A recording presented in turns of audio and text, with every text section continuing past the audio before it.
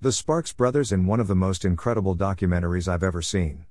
When I first discovered Sparks in Kick-Ass, I didn't even know who they were. I just thought This Town Ain't Big Enough for the Both of Us was an amazing song.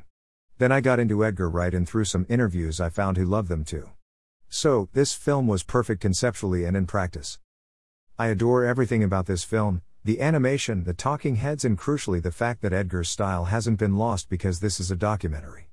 It's changed because lots of the footage is archived, but it still smashes together like a Wright film should. The footage is often of Sparks, but other times scenes from rather random older movies are cut together to convey an image. And it complements Sparks' humor too. The film opens with some brilliant visual puns and has the greatest post-credits scene I've seen. Aside from perhaps the one in Toy Story 4. Tapping out this review on my phone while I wait for my ride home, I'm struck by the fact I don't really know what else to say.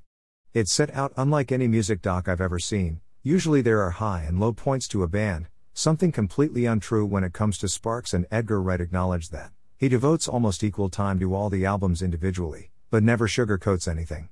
As most Sparks fans know, the band has never had much commercial success, and the film instead celebrates the never-ending devotion to art that Sparks has. They don't bow to anyone and focus on the art above all else. This is a joyous celebration of an under-celebrated band. It's also an excellent film and an inventive music doc. It works as an introduction to Sparks and a love letter to fans. It's one of my favorite films of the year so far. Go watch it.